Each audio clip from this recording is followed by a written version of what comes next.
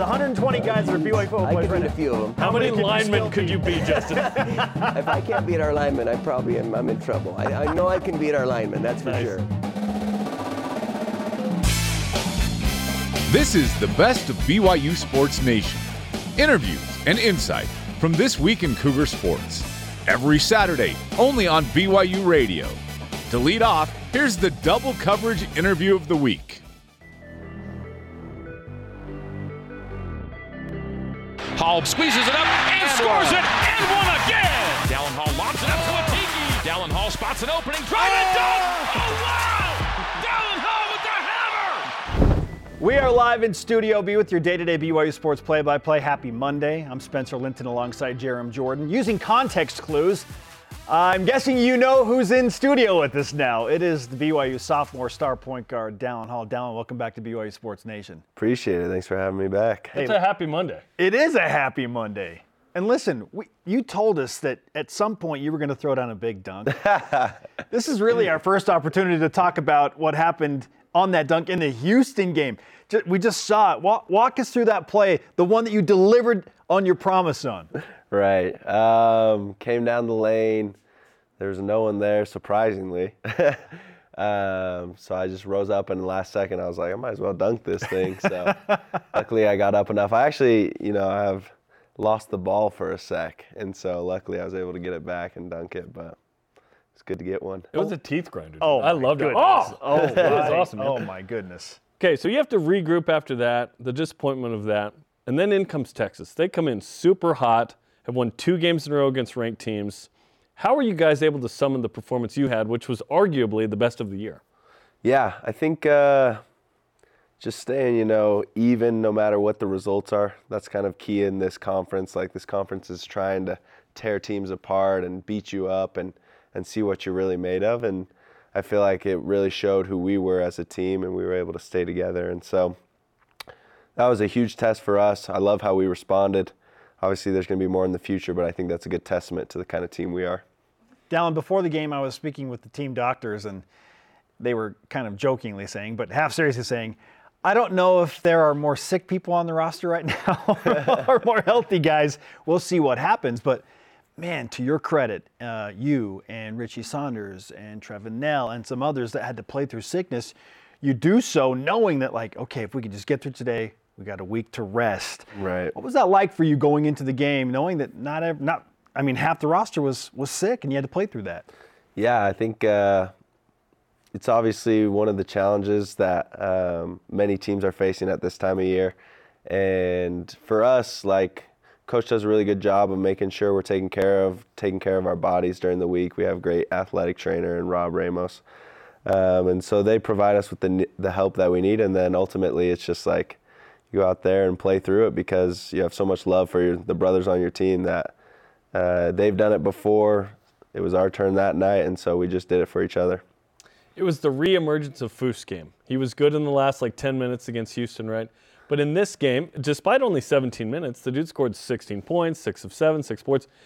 What is it like to have him back to where you can throw it in the post and have that option? Ali has that game, but it's been more of a 5-out thing with him. Yeah, no, it's huge because teams are scouting us. They're trying to throw different ball screen coverages at us, and a lot of teams resort to a switch because they just can't handle the shooters. And so you can't switch on Foose. I mean, we talk about it. We say it's food as soon as you give it to him in the post, like he's going to go score. And what's awesome about Foose, and I think somewhere he's grown a lot this year, is he's now really being able to make the right play too. Like if a guy helps, he's kicking it to a wide open shooter. So teams are just paralyzed. And it's awesome to see him back. He's going to help us a ton. We knew it would come along. Like, it's hard to come back mid-Big 12 season. And so it was just a matter of time, and he's loving it, and we're loving it too.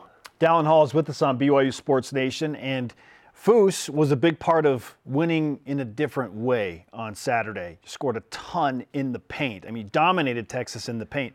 At what point in the game did you realize, okay, clearly they're not going to allow us to take three-point shots. We're going to dominate the paint. When did that change? Yeah, I think it was pretty early on, just coming off ball screens, realizing the defense was super extended. I think that's kind of how teams are approaching us more and more as time goes on, just because of the way we shoot it. and we did really good job of finishing our cuts. Like Noah early on had a few really great back cuts, and Ali was finding the right guys. And so I think we do a good job of just taking what the defense gives us. Like ultimately, we just try and play the best brand of team basketball, and that's what it was that night. Fouls and free throws have been an issue, right? But you have one fewer foul in this game than Texas, and you make more free throws, and you only take one fewer free throw.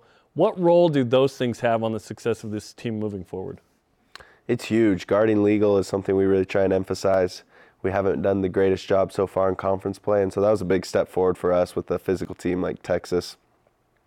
And then, getting to the free throw line, I think that helps us a lot because then defenses have to start worrying about inside, and it'll reopen for our shooters. And so I thought it was a good balance, a good mix, and we just played a little bit smarter on defense. Which is interesting because this team is made to get layups and threes, which are the most efficient shots in basketball, right?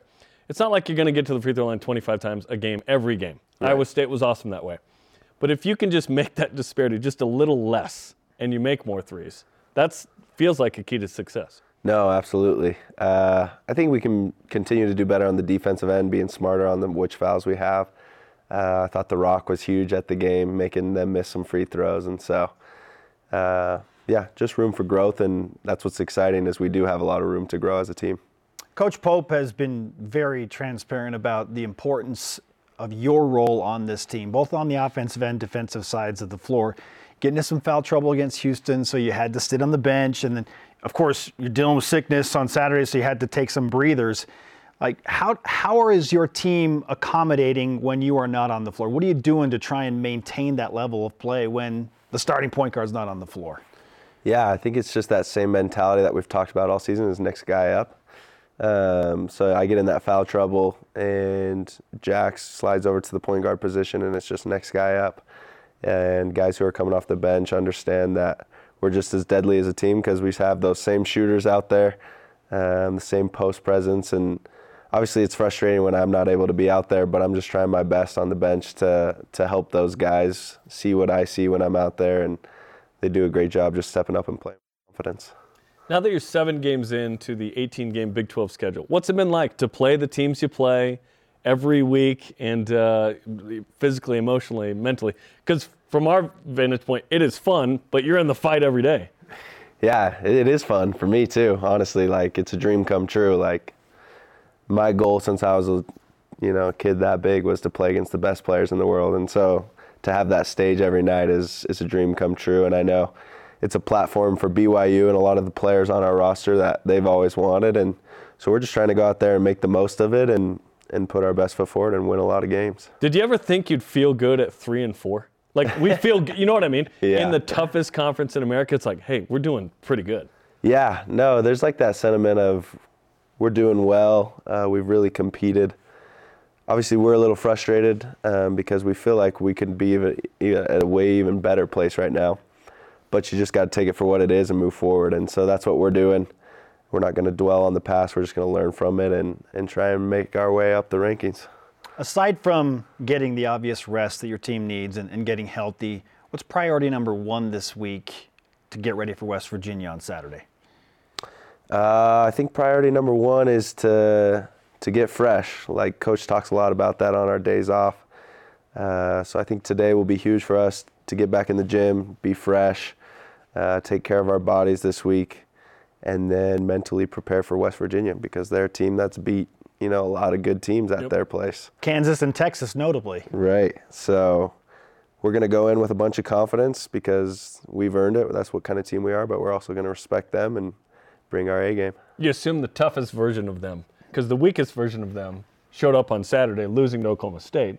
But you assume the Kansas version is going to show up, right? Sure. Okay, so what's it like to be mid-season, but how do you relax a little bit? Because you're a Lord of the Rings, you're a Star Wars, you're a Marvel guy. These are the things we like too. What do you? How do you relax mid-season like this? When I'm not doing my finance homework. You have basketball and finance. Yeah. You're a busy dude. No, I don't know. Me and the boys, 2 nights ago, maybe 3 nights, sat down, watched episode 3 of Star Wars, just relaxed. Just randomly Revenge of the Sith. Sith. Just we're just sitting there like, let's throw it on, It's kind of a heavy movie, right, to relax. That's true, but it's just such a classic. So I don't know, maybe watch a movie is probably my answer for relaxing. There you go. Hey, what do you do to relax? Watch Order 66. What? Whoa! Gets me back. Gets me dialed in. It's just a great way to calm Just down. a real calming movie. Yep. Dallin Hall is with us on BYU Sports Nation. You mentioned finance. I know that you care a lot about your schoolwork and your education. So, part about balancing schoolwork along with playing basketball, because basketball is like a full-time job. Oh, and you go to school as well. Yeah. I think the toughest part is missing classes, like when we're traveling. Luckily, we have Jess Mullen, who's our kind of mentor. She does a fantastic job of helping all of us. We're a tough bunch to help, and she really handles it. But she gets us tutors, and then I'd just say the hardest part is missing like those lectures and trying to get back on the same page. What's your favorite class here? Ooh, my favorite class? Right now I'm in a Judaism and Islam class. I took that one. Yeah. I loved it. So I'm trying to learn a little bit more about Islam with some of my teammates having that personal faith. Awesome. You can ask questions, right? Too? Yeah. Hey, tell me about this. Trying to understand a little bit more about their background, and hopefully we can have some good conversations. Super cool. That's really cool. And I respect a ton about Islam with salats and the beads, and it's just they do some things that I think we can do better, which is like they're always thinking about God. Yeah. Always, constantly. What do you want to do with a finance degree?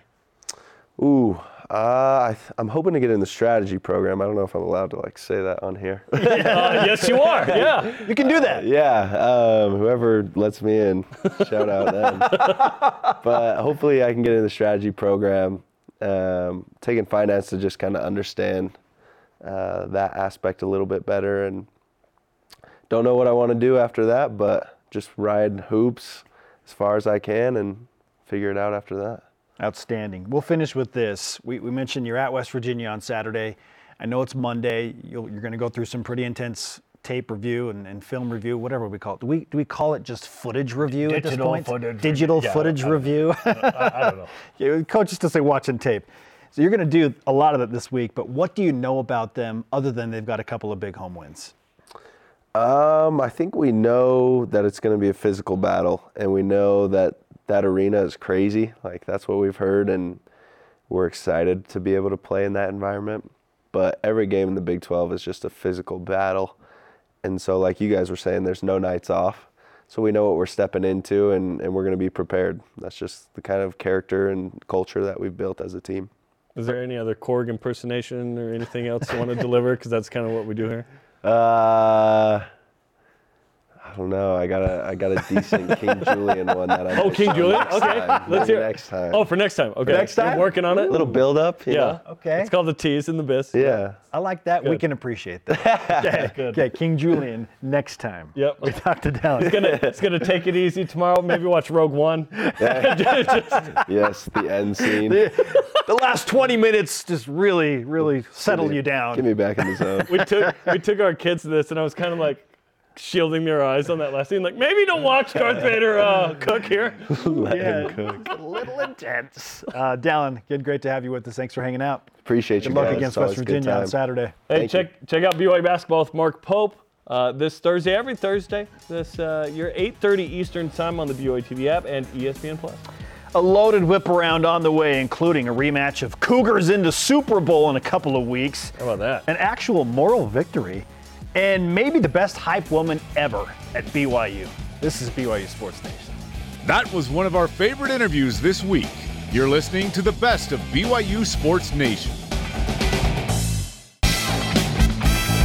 This is the best of BYU Sports Nation on BYU Radio. Follow BYU Sports Nation on social media for content throughout the day on Facebook, X, Instagram, YouTube, and TikTok. Welcome back to Studio B on a Monday. I am Spencer Linton. He is Jarom Jordan. Let's roll out a busy Monday full of headlines. Men's hoops beats Texas 84-72 thanks to 5 Cougars scoring in double figures. Jackson Robinson, Noah Waterman each led with 17 points. Noah's scored 17 plus in 3 straight, by the way. Boost with 16 points, 8 boards in 17 minutes. Spencer Johnson, Richie Saunders each scored 11 as well. BYU 15-5 on the year, 3-4 in the Big 12. Despite the win, BYU falls number 6 in the net. Oh no! Falls out of the top 5 for the first time since net came out. this year. Number 9 in KenPom. It's great. BYU has a midweek bye, won't play again until they play at West Virginia on Saturday. I'm glad you mentioned Noah. Is he the most underappreciated player on the roster right now? He's quietly being awesome. He's playing really, really good. BYU women's basketball in a little bit of a shocker, albeit a heartbreaker against 4th-ranked Kansas State. They lose 67-65, had a shot at the end to tie it from Kaylee Smiler, but the jumper didn't go. BYU had multiple opportunities in the last minute to tie or take the lead, could not get the shot to fall. Lauren Gustin, with her second 20-20 game of the season, she had 25 points and 21 rebounds against the number 4 team in the country at their place. Let's go. I know they were missing a few key parts, were the Wildcats, but still. Not our problem. Come on. Not our problem. BYU now 12-9 on the season, 2-6 in Big 12 play. Up next, big one against Kansas on Wednesday at the historic Fog Allen Fieldhouse. BYU wins that game, that'd be a huge road split for the Cougars. Cougars in the NFL playoffs. Fred Warner helped the Niners to a 17-point second-half comeback win, 34-31 over the Lions to advance to the Super Bowl. Warner had a game-high 13 tackles, TFL, and a PBU. Niners will rematch with Andy Reid's Chiefs in the Super Bowl after the Chiefs beat the Ravens 17-10. Andy Reid's 4th Super Bowl appearance with the Chiefs, 5th overall. Amazing. Kyle Van Noy, 3 tackles and a TFL in the loss for the Ravens.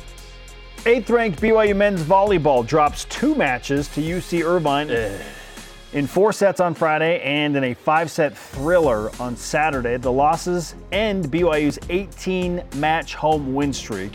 Cougars now 7-3 on the season and will work to bounce back against Long Island beginning next Thursday. Track and field, the women's distance group had 5 runners finish with program top 10 times on Saturday at the John Thomas Terrier Classic in Boston, including Jenna Hutchins, Lexi Halliday-Lowry, and Aubrey Frentaway, who finished 2nd, 3rd, and 4th in the 5K, separated by a total of 0.7 of a second. How about that?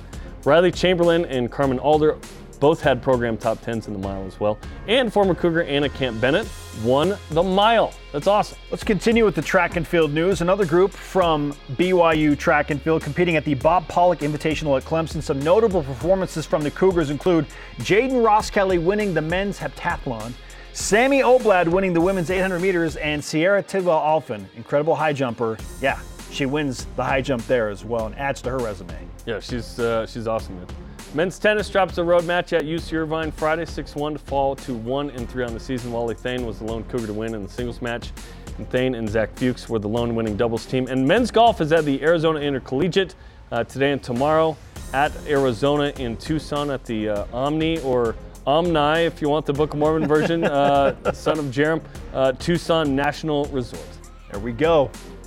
Now, that wraps up our headlines. Some opinions, shall we? In the whip. Cougar Whip Round presented by Maersk, your e-commerce logistics shipping partner. Women's hoops lost by 2 at number 4 Kansas State. On Friday, you called for, hey, compete. Perhaps that'd be a moral victory there. Was that what you were looking for? Yes, but I'm frustrated. It absolutely is a moral victory. Like, you can build off something like that when you have a young team and a true freshman backcourt in Kaylee Wilson and Amari Whiting. Yeah, you can build off of that, but because it was so close, you had a chance. There's frustration there, right? I was, like I said, I would have been happy if BYU were within 15 points. Like 10 would have felt like, whoa, wow, yeah, nice job. They had a chance to legitimately win the game. So there's frustration within that moral victory. Kansas State up to number 2 today by 28 people in women's basketball. Amazing. BYU had a chance to take down number 2. Yes, they did. They're capable of greatness. Kirk Bowles of the Austin American-Statesman, we featured his articles and comments a few times on the show, posted this about the Big 12 basketball standings on Saturday. Is this an accurate representation of what the Big 12 standings feel like right now? Because he said current Big 12 basketball standings are how they kind of look right now. Has 12 teams tied for first.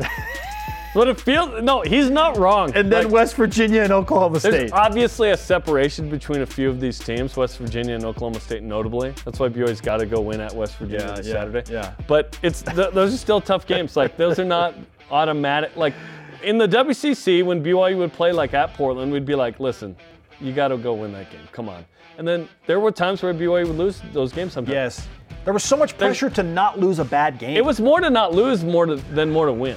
Yeah. And that's not the case now for BYU, so that's pretty funny. There will probably only be one of those games all season where BYU fans are thinking, okay, that would be a bad loss, and it's Oklahoma State and Provo. It's at Yes, that's the only. That's the only game. That's the only one. Right? Because that would be a quad 3 loss. Yeah. It's the only game on the entire Big 12 schedule. Yeah. It's like, don't lose that one. Yeah. Women's distance runners competed in Boston over the weekend, as we mentioned. FloTrack posted this video of Jenna Hutchins, Lexi Halliday-Lowry, Aubrey Frentway finishing second, third, and fourth. But, Diljit Taylor, the coach, going crazy. Was this actually video of you at the BYU Texas game? I tried my best to contain myself on press row. You're on press row. You can't cheer. In fact, I have people comment often like, how are you not losing it down there on press row? And it's like, you learn to just get used to it. Yeah. I mean, there will be a few moments where I'm like, whoa. Or like I probably let my face kind of like, when there's a questionable call, I probably have like some facial expressions that would suggest I agree or disagree. But outside of that, thankfully I'm not doing what Diljit Taylor does, because if I did, I would not be on press row for much longer. Nope, no, you would not. What's funny now is when there's a review in volleyball, there's a couple of fans that I look at and I tell them whether it was like a, in, out, or touch. And so the other day I just kind of turn around and I'm like, and they're like, yes. I'm like, we see it, yeah. Because they just sit there and they're waiting, and we're like seeing all these angles. They have no idea. I love Diljit though. Yeah, she's awesome. Oh my gosh, the run for her mantra and campaign that she has going at BYU is something special. Yeah. And her in that is the little girl that fell in love with running. Yes, that's what it's in. I love that. All right, BYU men's volleyball.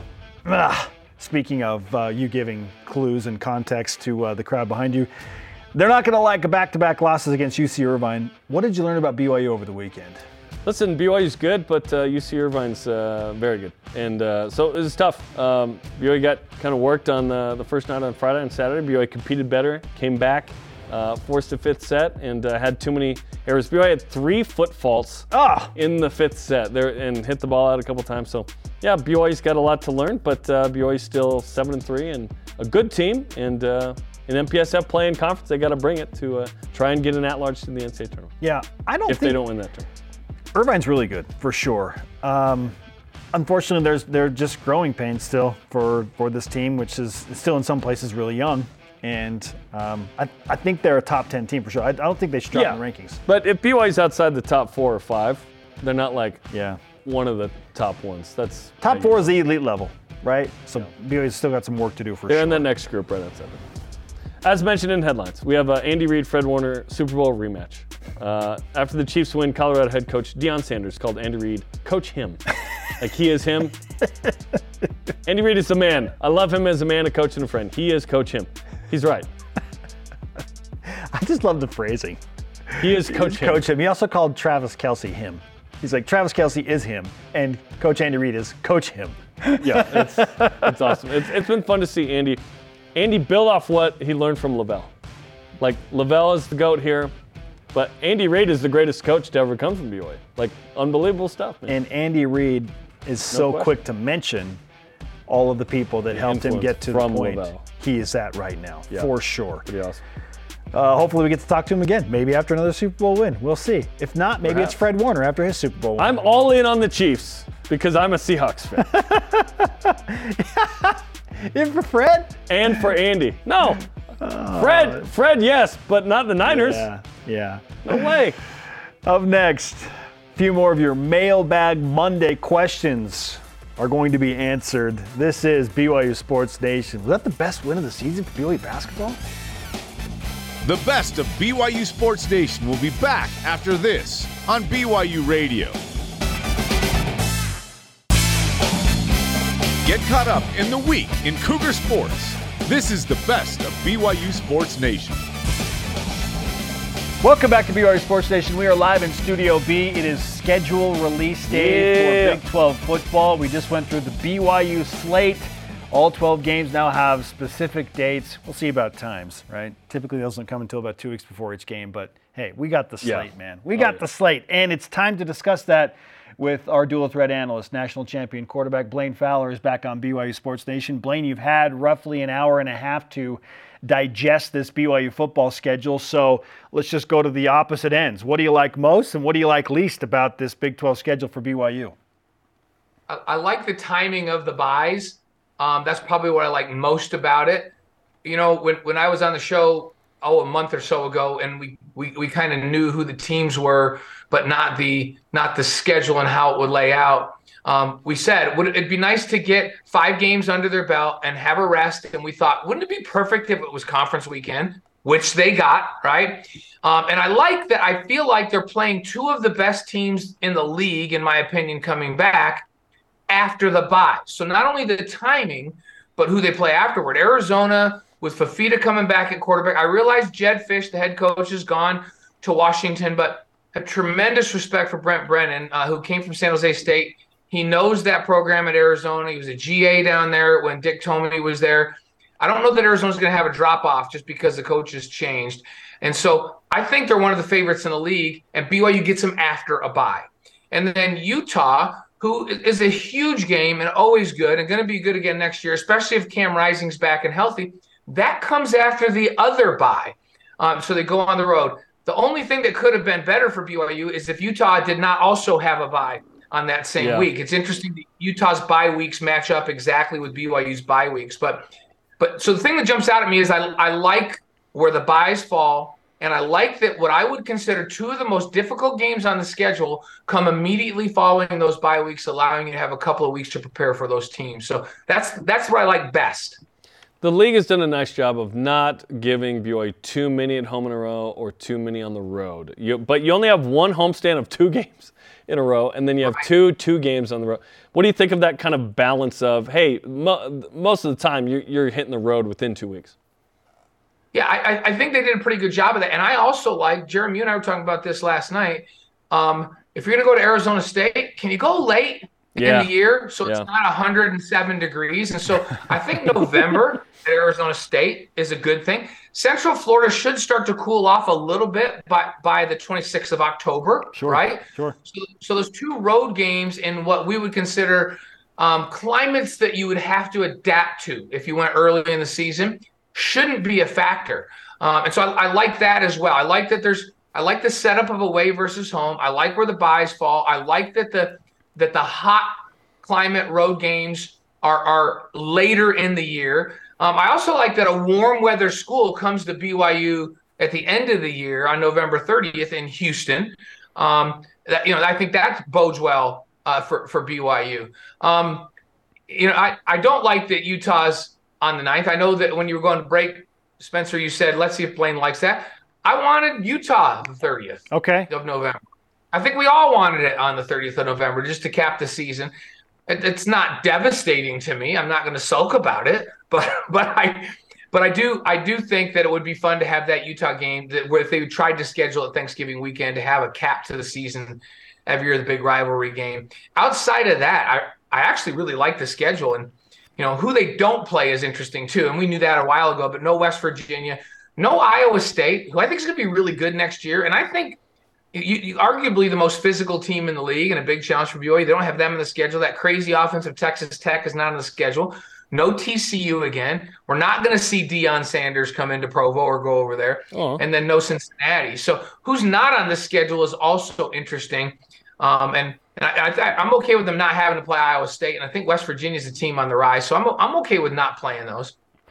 Blaine Fowler is with us on BYU Sports Nation. Jarom and I were discussing BYU's path to 6 wins because this is where we go. BYU won 5 games a year ago. Progression is naturally getting to a bowl game and getting to that 6th win. And we kind of collectively feel like the Cougars need to be 3-1 through the first 4 to feel good about getting to 6 wins. Is that too lofty of an expectation, given that BYU is going to take on a couple of tough road opponents in SMU and Wyoming and then come home to what we think should be another solid Kansas State team? Is 3-1 too lofty of an expectation there? I don't think it's too lofty. By the way, I don't love that they play at SMU and at Wyoming in non-conference. I don't think any of us love that, right? So it is what it is. That's the schedule. Tom honored those contracts, Tom Homo. So I respect that. I wish that wasn't the case because SMU is a really good football team. We got that stadium is really fun. If you're down in Texas, you're traveling. It's like a little bowl that they fill up. It's on campus there in Highland Park. It's a great environment, but that's not an easy game. And at Wyoming's never easy. However, having said that, I think BYU's defense takes a monster step forward this year to be one of the elite defenses. And based on who's coming back And some of the pieces they added already with the early signing date and with the transfer portal, they were lacking some monsters up front. They've got them. And with Ben Bywater announcing that he's coming back, and the linebacking core they have, the secondary is really solid. I think this is one of the elite defenses in the league next year. And for that reason, I think they can weather going on the road to SMU and Wyoming and get both of those along with that Southern Illinois. I think they start out 3-0. Then Kansas State comes to town. Quarterback Avery Johnson is back. They do have to rebuild that offensive line at K-State, so that will be interesting because they were really good. Along with Iowa State, I think Kansas State, one of the most physical teams in the league. So that's a big challenge. And then BYU's won at Baylor before. I look at what can they be going into the bye. I say they're 3-2 at worst going into the bye, and they're possibly 4-1 going into the bye. And I think that's a nice start for them. At worst, I like it. Let's go. I was going to say name the 6 games at least that you think wins on this schedule. So Southern Illinois, SMU, Wyoming. Kansas State's a 50-50 game for me. I think Baylor's a win game for me. Arizona, tough one.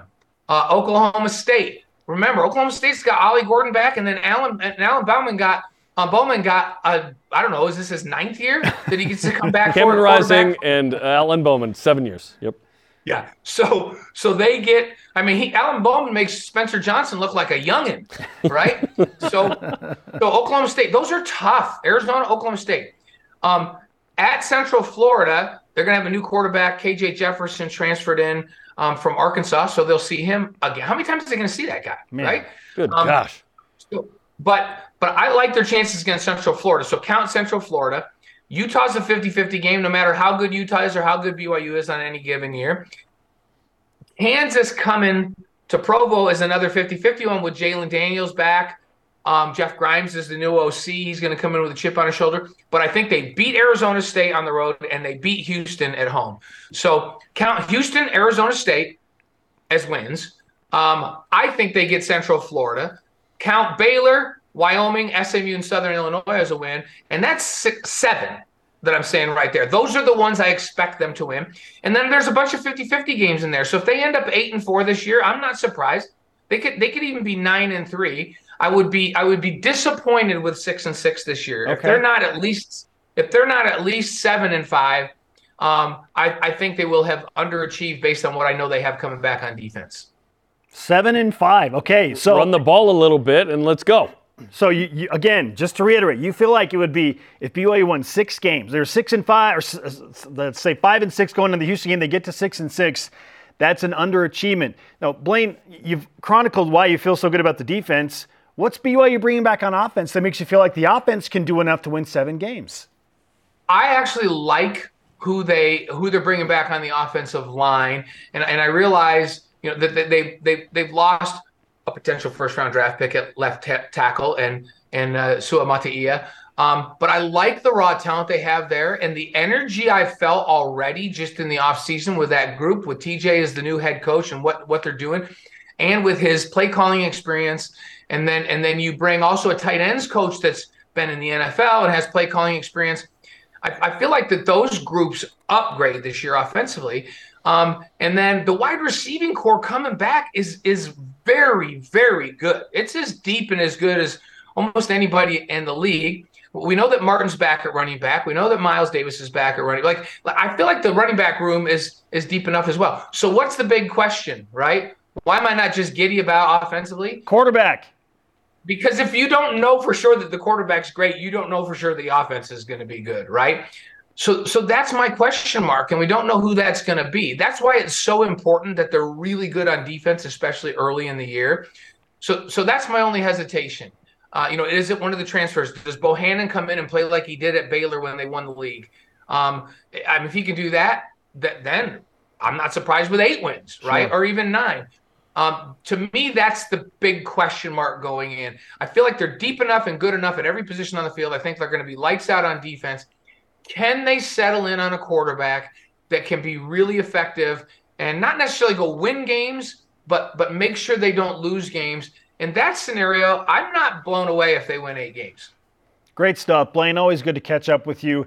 And I think we're with you. Good quarterback play means BYU can win 7 or 8 games. Mediocre quarterback play, maybe it's 6-6, just like the schedule would say. Mediocrity right there. Okay, we'll do it again soon, brother. Take care. All right, thanks, guys. Up next on BYU Sports Nation, what do you think of BYU football's 2024 Big 12 schedule? Some more of your responses. Do you care that much about when BYU plays Utah, or just that it's on the schedule? This is BYU Sports Nation. This is the best of BYU Sports Nation on BYU Radio.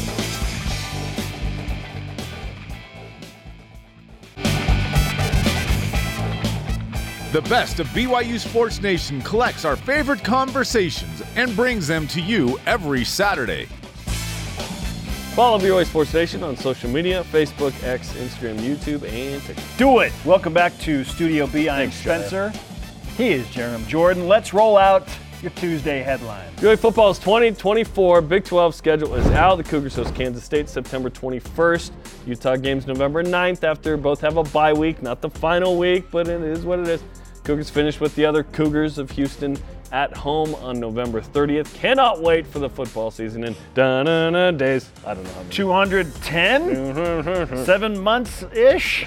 Something like that? I'm guessing time. 210. What is it? We got to know. Date and time calculator. Got to know. All right, as Jarom looked. 214. It's 214. Very No, nice. it's not far off. Okay, BYU men's basketball drops one spot in the AP poll to number 22 after splitting games last week, losing close against number 4 Houston and then beating Texas by 12. Should have beat them by 20, I guess. Why did they drop again? The Cougars enjoy a midweek bye this week before heading to Morgantown to take on a tricky West Virginia team on Saturday. It's a long road trip, but can the BYU team that has played well at home go on the road? Like, we haven't seen BYU play super well on the road. Can they do it in Morgantown? Men's volleyball, number 9 in the AVCA poll after dropping 2 against UC Irvine. Also, Tion Taylor, the MPSF Defensive Player of the Week after 1.2 blocks per set in 4 matches last week. Cougars have a bye week after playing 6 matches in 9 days. Men's golf currently lies in 5th place through round 1 of the NIT. NIT? What? At the Omni Tucson National Golf Club, round 2's competition was delayed because of darkness. Isn't that a thing you can look up when that's going to be? Probably. If the play is slow, then what do? Junior Zach Jones tied for 4th at 9 under par, 65, with 8 holes to play in the second round. What an unforeseen thing! The sunset. It's going to get dark at early some point. Today. Men's tennis hosts Omaha today in the first of 2 home matches this week. First home match of the season. 1-3 Cougs look to bounce back after losses to LMU and UC Irvine last week. Those are today's headlines. Now some opinions in the whip. The Cougar Whip Round presented by Maersk, your e-commerce logistics shipping partner. Let's have a caption contest. Women's basketball posted a series of photos on Twitter. It included one of Shep in the stands at Kansas getting ready for the game. What's your caption here? Why is Patrick Mahomes and Travis Kelce throwing Justin Tucker's kicking equipment? Yeah. How much are tickets for the Super Bowl? Andy Reid isn't responding to my text. Something Chiefs related right here. Yeah, it has to be, right? It has to be. I've never met a guy who consumes more content of his favorite teams than Jason Shepard. Like, He loves his it team. is dedication for sure. Chiefs, Jazz, BYU. A man did in his phone. Indeed A man it is. and his phone. BYU basketball with Mark Pope is Thursday. There you go. There's Shep. Thursday at 8:30 Eastern on the BYU TV app and ESPN Plus as the Cougars get ready for a long trip to Morgantown on Friday. Hey, they're a projected 5 seed in the tournament. Beat West Virginia, keep those marks, and a chance to get to 500 in Big 12 play. After the break, Just win streaks of 2 and lost streaks of 2. And take one more look at BYU football's 2024 Big 12 schedule with Uncle B. Our dual threat analyst Blaine Fowler is back on the show. What does he think of the Utah game on November 9th? Is he bugged? Is he okay? This is BYU Sports Nation. This is the best of BYU Sports Nation on BYU Radio.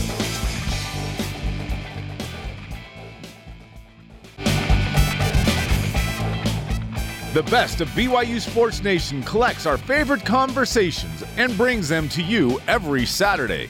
We have 4 guests on the show at one time. Let's go, baby. I'm not sure we've ever had 4 guests over here in the Cougar Council Room, right? Not with the speed of these ladies. This is new, but to their credit, they have been so awesome and coming off just a remarkable performance in Boston. We need to have all 4. So from left to right, we have Jenna Hutchins, Lexi Halliday Lowry, Aubrey Frentway, and Riley Chamberlain with us. Great to have you with us. What's up? Riley, first time for you in here. Yeah. Good to have you. Okay, we're going to put the pressure on you, Riley. Let's go. How would you sum up the emotions of what you just pulled off in Boston? Oh, man, just grateful that all the hard work is finally paying off. It has been paying off, but just to run my best time ever, get on the top 10 board again, have such a great experience with all my teammates. Like, we pulled off some pretty great performances all together, so. It was awesome. Number 2 mile in BYU history, number 2 in the Big 12, number 4 in the NCAA. Did you run the race you were hoping to race? Is there more in the tank for the future, or was that like the best you can do it and you got to match it now? I mean, obviously, you want to believe you can always be better, so I'm always hoping for better, but as far as the race went, it went about as good as it could have. That's awesome. What's that feeling like when you cross the finish line? And I'm sure Diljit was going crazy as FlowTrack put out. Yeah, I think just joy, excitement, turning around to see my teammate coming in. She ran super well. Just, yeah, happiness. That's awesome. All right, Jenna, we'll move over here to the left. In the 5K, number 3 all-time at BYU, number 1 in the Big 12, number 5 in the NCAA. What did it mean to you to come across first of your teammates? Are there any bragging rights involved there? No, not really. Actually, we were really proud to be able to come in together just because during this past cross-country season, we've all been training together, working hard together, but we've never been able to come across the line like 1, 2, 3 like that. That's wild. So it was a really special moment for all of us. I feel like we all played our part in the race to allow that to happen, and so we were just super excited to accomplish that together. And it's 7/10 of a second, the 3 of you come in? Yeah, So you're kind of looking over like, did I get first? Did she get second? What was that like? I had no idea where anyone was at that point in the race. Real talk. Well, I'd taken the lead at one point, and I knew we were trying to put down fast times. The goal ultimately was for all of us to get NCAA qualifying times, or just to run fast. And so, yeah, I didn't know where my teammates were, but crossing the line and seeing us all come in, boom, boom, boom, it was incredible. Astounding. It was very surreal. So when did you realize, Aubrey, that had actually happened, and you're being embraced by Diljit Taylor? Just this incredible imagery. And all 3 of you were top 5 in BYU history. Like that's the run. It's wild. So when did it all set in? Like, wow, we just did that. I think honestly, like right after when Coach kind of pulled us aside and was like, well. She's like, you wanted this moment for a while and you finally got it. I was like, oh my gosh, yeah, like because sometimes like your brain gets all foggy, like Tia was saying, you kind of just start trying to get to the finish line. And when she pulled us aside and told us that, I was like, yeah, like we've been working for this, and it's something that we had talked about, like, oh, how cool would that be if we could come in together, and cross country. And then the cards didn't line up. It was all like we were kind of everywhere. And so, yeah, it was really cool to see that happen, and that was that. In that moment, we kind of took a picture after. We're like, and Coach just said, like, you're gonna remember this moment, and yeah. So Jenna and Lexi are laughing at some pictures that are on the screen. What are you laughing at? Amused by? What happened? Can I you throw just those saw back me up? in the background gasping for air. Sometimes there's some really funny race photos that we get just like on the down step or just in like such a funny moment. So it's just funny to laugh at. Face of joy, I have right? not seen that photo. You're feeling so much happiness. Time. Yeah, that was a surprise. Okay, let's throw back. Yeah, there she is. That's great. Riley, Meanwhile, Riley's just keeping it calm, like no big deal. That's it. Thanks, guys. Everything's good. Yeah, It's all good. Okay, you look good there. Just normal intake of breath. That's so funny. Okay. You gotta take that one down. That's great. Can we show it? What? No, we don't. No, just kidding. What is it about that track, Riley, that everyone talks about? Oh, it's the fastest track at BU, right, in Boston? There's a lot of science kind of behind it, but we describe it as bouncy, like just the wood it's made out of, the surface, and then obviously there's a placebo. Once everybody starts running fast times, you start to believe there's something about the track. So, yeah. But apparently there wasn't a ton of oxygen. Right? Yeah. Is that what? I mean, 15 minutes into a race, you start to go a little lactic. Yeah. For sure. We don't know what that's like. Let's be honest. goodness. You guys tell us. All right, the quartet of awesome here with BYU women's track and field, the distance runners. You've done so much incredible stuff already. The marks, the honors, they're already all there. So I just want each of you to answer shortly. What is next for you in terms of individual goals? We'll start with you, Jenna. Like, what's next on your list of individual goals? Yeah, well, I think for me, last year I didn't qualify for the NCAA Indoor Championship, so I'm really happy I'm pretty sure that time will make it in, so I'm really excited to go there. And I think from here on, I just want to keep becoming the best version of myself, keep working hard, and just do my best that I can there, continue to try to PR in some other events this year, and just have fun with it, enjoy time with my teammates, and be the best that I can be. Alexi, where do you stand in that conversation? Yeah, kind of the same boat. I did the 3K last year mostly, so this is my first time really like focusing on the 5K. So I guess I just really want to see, I don't know, how much more we can continue to improve in that event. And our times should make it into NCAAs, so just to get to that line knowing that we had given everything in training, in life, just, to get to the line ready to go and to see what we can do. All right, Aubrey, what's the next individual goal for you? Yeah, I feel bad even asking this question because you've already done so much. Like, what are you gonna do next? I think it's a blessing and a curse to be like. I feel like all of us can attest to. We feel like we've never made it. Like you feel like you do something great and you're like, oh, but what if? Like all of us were like, oh, but what if we could have just gone in the 20s? Or like, what if? And so I feel like for me, it's just like. The goal is just to have no regrets, just leave everything out there so that I can finish my eligibility and be like, you know what, I did everything that I could, and there's always somewhere else that I'm going to want to go. There's always another time. There's always another place that I want. But just having no regrets and knowing that I gave everything on that day. So. All right, and our miler specialist. You ran 4:30. Like, is the goal 4:29? Yes.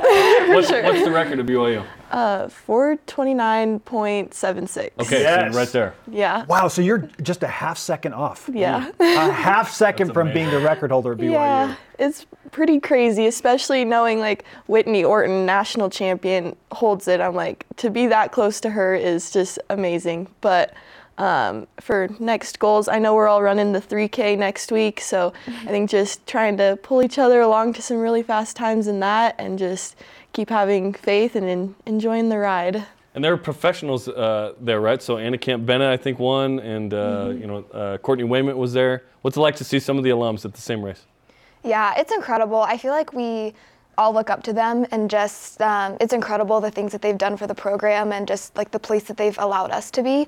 So we're really grateful for them. We love seeing them succeed, and Anna Camp paced our race, so we were very grateful for her. She was right on, and she did everything she could to go as long as possible. So we love having them there and enjoy following their journeys too. And all for the brand, right? Even when they move on, it's like, do you feel like that camaraderie? Like, is there a game plan of sorts with them, even though they're not technically running at BYU? How does that work?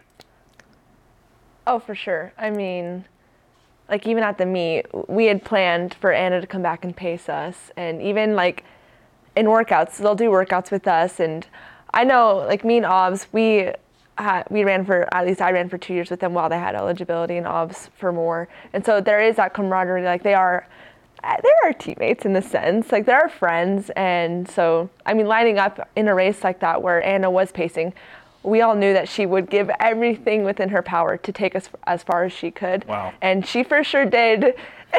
she was needing oxygen as well. Nice. But she took us very far. And Nice. yeah, no, that camaraderie even allowed us to stay on her for longer, knowing that like if Anna's doing it, like I can stay with her to pull everyone along. But So is that 3K going to be at the Husky Classic in Seattle? Okay, what are you expecting, Aubrey, at that to the next step? Yeah, I don't. Hard question. I just kind of want to have fun again with my teammates and just leave everything out there and see what I can do, because I don't get to race a 3K. I don't get to race a 3K quite as often, so it'll be fun to race it. Is there like BYU swag as distance runners? Like nationally, people know you. Like, yeah, we're Brigham. I think we're more famous for Coach Taylor. She is pretty fantastic. She's the best. Got a Nike deal of her own. Which is a pretty big deal. Yeah. Yeah, for sure. For sure. I was just saying, I think it's also cool because there's always a lot of women that we have like representing BYU while we're there. And so I think we're known as also like one of the biggest teams, and we have so much depth because we have obviously so many talented people in different events. So it's really fun to show up with a big crew. That's awesome. And way to rep the Beat Digger today. That's what this logo is called. That's great. Yes. Not surprisingly, you're all fashionable, as is Coach Taylor, right? Fantastic. Looking good. Okay. Welcome, as always, to Studio B. Great to have you with us here. First time, Riley. Nice job. Thank you. Let's give you some BYU When you break Sports the mile Nation record, we'll bring karma. you back. Yes, let's give you some karma to break Yep. that mile Great. record, okay? Yep. Take it. When it happens, we're going to claim that Yep. it was we did it, Yeah, okay? All right? It's all definitely. about coming on the show. Good luck in Seattle next week. Thank you so Thank much. you. Thank you to all of these fantastic women for being here with us on BYU Sports Nation. The best of BYU Sports Nation. We'll be right back.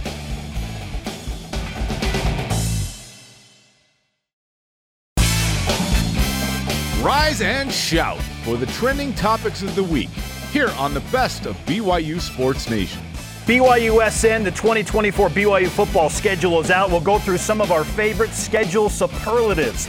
Plus, we get former BYU great Hans Olsen, radio analyst, to answer all of those same schedule superlatives. And what does he really think about the BYU-Utah game not being on rivalry weekend? It's a ball night for women's hoops at Kansas with 10 games left. What will it take to finish in the top 10 in the Big 12? And standout distance runners Jenna Hutchins, Lexi Halliday-Lowry, Aubrey Frenthaway, and Riley Chamberlain join us off incredible performances last weekend in Beantown. Welcome to BYU Sports Nation, presented by the BYU Store, official outfitter of BYU fans everywhere. It is Wednesday, January 31st. I am Spencer Linton. He is a man who has been known to critique children's art at times, Jarom Jordan. Well, when my children bring them home, it's always wonderful, right? But it's different when it's someone else's. But Kansas put out their schedule release with kids drawing the logos of their opponents. So a 7-year-old girl named Scarlett drew all of these. And here's her drawing of the Sailor Coug, which I think is pretty good. Yes. I think that's amazing. I am terrible at drawing, so I'm not going to critique anyone's drawing. But I think this is good for anybody, let alone a 7-year-old. You could have told me that a 12-year-old drew that, and I'd have been like, all right, yeah, okay. I would've- 7 years old. I would have taken grown adult. Okay? That's pretty good. I'm always Nice intrigued work. by the creativity of different people and different fan bases when it comes to schedule releases, and we have our own gem at BYU. Heme Muli. Yeah, he did a Seinfeld one, which is super funny. West Virginia's was hilarious. They did all things in the kitchen, and for Pitt, they basically, the dog was going out, and they just took the trash can. That was pretty funny. That's fun rivalry Is that banter. more entertaining, or you and I growing up in Utah and the creativity required to ask someone to a dance? Because I was not about that. I did not like that much. Yeah, I mean, I was like, why can't I just ask someone and go to the dance? You would think it would be that Why does it have to be this big straightforward and show and- simple, but it's not. Yeah. I would always choose this type of creativity over trying to come up with some unique way, some candy bar poster that is using different words from candy bars to ask somebody on a date. Yeah, no, I don't know. Is that a Utah thing only, by the way, or is that done all over the country? It's done all over. Okay. We're not that weird. We're weird. Colton but no. Potter's like, it's done all over. He's from Indiana, so at least it's done in Yeah. Indiana and Utah. Indiana, no one's ever convicted them of being weird. Yeah. Oh, but well done. Seriously speaking, Scarlett, as a 7-year-old, drawing the Sailor nice Coug. work. Outstanding. Schedules are out. We have plenty to discuss. All rise and shout. Let's get to a superlative edition of What's Trending. We waited a long time for the dates, but now we have it. I'm still used to being in Independence. I'm not used to being in the Big 12, so this is awesome. Big 12 schedule number 2 for BYU football in this new Power 4 era. Yeah, no one's really saying it, but that's what it is. Yeah. That's what it's becoming with no What it is. Pac-12 in Yeah, play next for sure. season. Now that the Four Corner schools are part of the Big 12, they are now on BYU's schedule. All of them except for Colorado. That said, it's time that we get into one of my favorite topics, the superlatives of a new schedule. I thought it was superlatives until right now. This is super fun right here. Okay, we've broken it down into 5 different categories. We did not consult each other with our answers about each of these superlative questions. We've been told the 3 of the 5 are the But same. we have- So the classic. Okay, so I'll start with the first question, which is, and we all know that Utah is circled because of the rivalry factor. Clearly. So aside from Utah, what's the game you circled second? Arizona is the one I circled second. Here's why. They went 10-3 last year. Amazing season. Number 11. They were the 3rd best Pac-12 team, and that's saying a lot. Washington goes to the national title game. Oregon wins the Fiesta Bowl. Arizona was 3rd in the Pac-12 in overall record and league play. I am very intrigued by that one. There's a lot of history there. Yeah. And with Kalani Sitake and, the decade before, obviously a regional game, old WAC rival of sorts there. So Arizona, I'm excited about that game. I'm just 1 week after you, and we're not sure if it's going to be on a Friday or a Saturday because it's listed as October 18th or 19th. But I'm going to Oklahoma State. BYU had a 17-point halftime lead against the Cowboys. I heard that. In the regular season finale. Yeah. And then Ollie Gordon went absolutely nuts. Ollie Gordon, the 12th, against showed BYU. up. Well, the 5th because he scored 5 touchdowns. But the 7th version of him. That was from the unbelievable. multiverse. Yeah. I want to see what the return trip is for Oklahoma State. I think that BYU fans obviously will not have forgotten what went down on a rainy day in Stillwater and what it cost BYU. Yep. No chance at a bowl game. That one was really, really tough to stomach. However, Oklahoma State is also the team, until they're not, that is the heir apparent to maybe Texas and Oklahoma as the next great power because they were in the Big 12 championship game. They returned their star running back. Like, they should be picked near the top, if not at the top of the preseason poll. I think so, because preseason stuff is based on quarterback and returners, and that's how it works. So it doesn't automatically mean you're going to show up and do that. See TCU from last year, right? But when you return the quarterback, and the best running back in the country. In the league, in the country. Joke Walker Award winner. Yeah, that's an intriguing game for sure. I mean, a ninth-year quarterback, no less. It's amazing. He has 4 doctorates. It's crazy. Okay, second question. What's the toughest game? This was an easy answer for me. BYU at Utah. Amen. Everything that builds up to this, BYU finally ending the 9-game losing streak in 2021, and then the game not happening for 2 more years. And so Utah's had to sit on that. And BYU fans, because they can be annoying and hilarious, are like, oh, it's been 1,400 days since Utah's beaten BYU. That's or whatever. Almost spilled my drink. When you say fans, you looked at me because I love that stat, Spence. I love that one. Okay, there's just a lot. The chip on the proverbial chip on the shoulder is real for Utah and their entire fan base. And this game is in Salt Lake City. If it were at LaVelle Edwards Stadium, maybe I go somewhere different with this answer. But it's in Salt Lake City. It's in November. They're members of the same Power 4 conference for the first time ever. Like there's so many different contextual levels to this game. BYU is going to be in it. They need to be ready for just what is going to be, oh my gosh, it's just going to be a circle of vitriol and hatred, and the rivalry will be very, very thick. Luckily, everyone's cool and respectful about it, which is exciting. BYU hasn't won up there since what, 06, right?